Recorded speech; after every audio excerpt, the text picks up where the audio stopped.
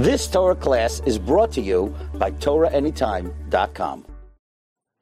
The upcoming parashas, Truma, Tetzaveh, Vayakhel, Pekudei, give us an opportunity to explore something which is such a major part of Yiddishkeit, yet really isn't, on face value, part of our lives. Beis HaMikdash, the Mishkan. Evidently, it's a key, critical component part of the Torah. But Ba'avoi Nisein HaRabim, we haven't got it. However, the fact that it's in the Torah, and certainly that it occupies so many parashas, means there have to be life lessons for us to learn from every single detail of it. Otherwise, it just simply wouldn't be there. V'asuli Mikdash v'shachanti b'seicham. The Mishkan, a place for Hashras HaShechina, Shachanti. It's called the Mikdash. Mikdash, which is Kadosh, holy, set aside, separate, special. Mishkan, a place of closeness and intimacy. How does that work?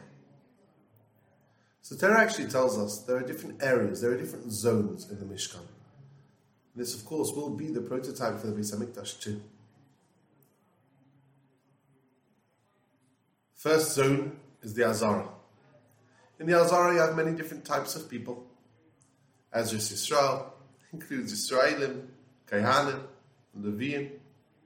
It's not reserved for any particular type of service or avodah. Go closer in. You have the Heichal, the Kodesh. Only Kohanim can go into the Kodesh. Only very specific, unique services and avodas can go on there.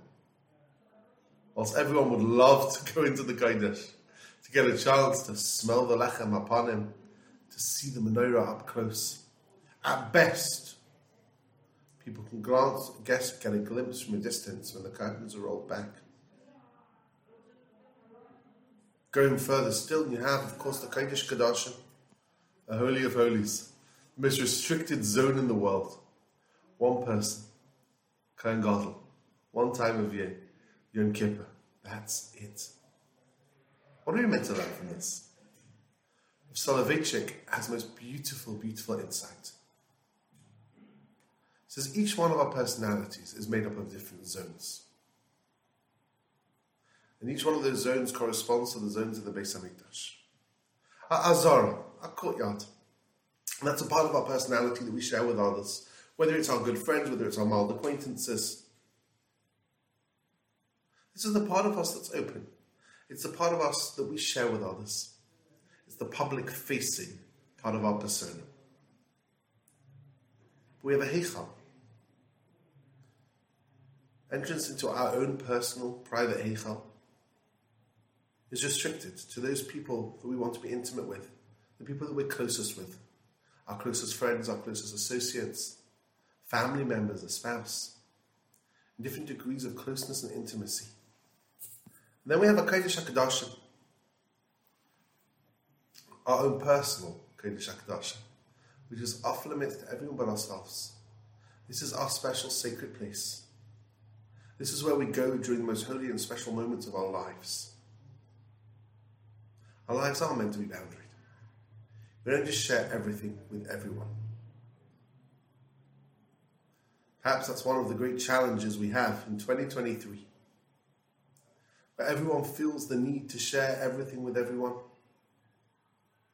Where pictures and selfies and comments are shared by Reish Kol Chutzos.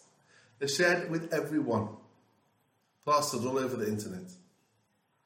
Sometimes things that ought to be incredibly personal get revealed in places where they shouldn't be revealed. Thoughts and feelings that people in the past would have reserved for the people that they're closest to. Suddenly they're publicly broadcast. Holiness, Hashras HaShechina, comes from boundaries. Comes from an awareness. I think the Beis Halevi that said, not everything that's thought is meant to be written. Not everything that's written is meant to be printed.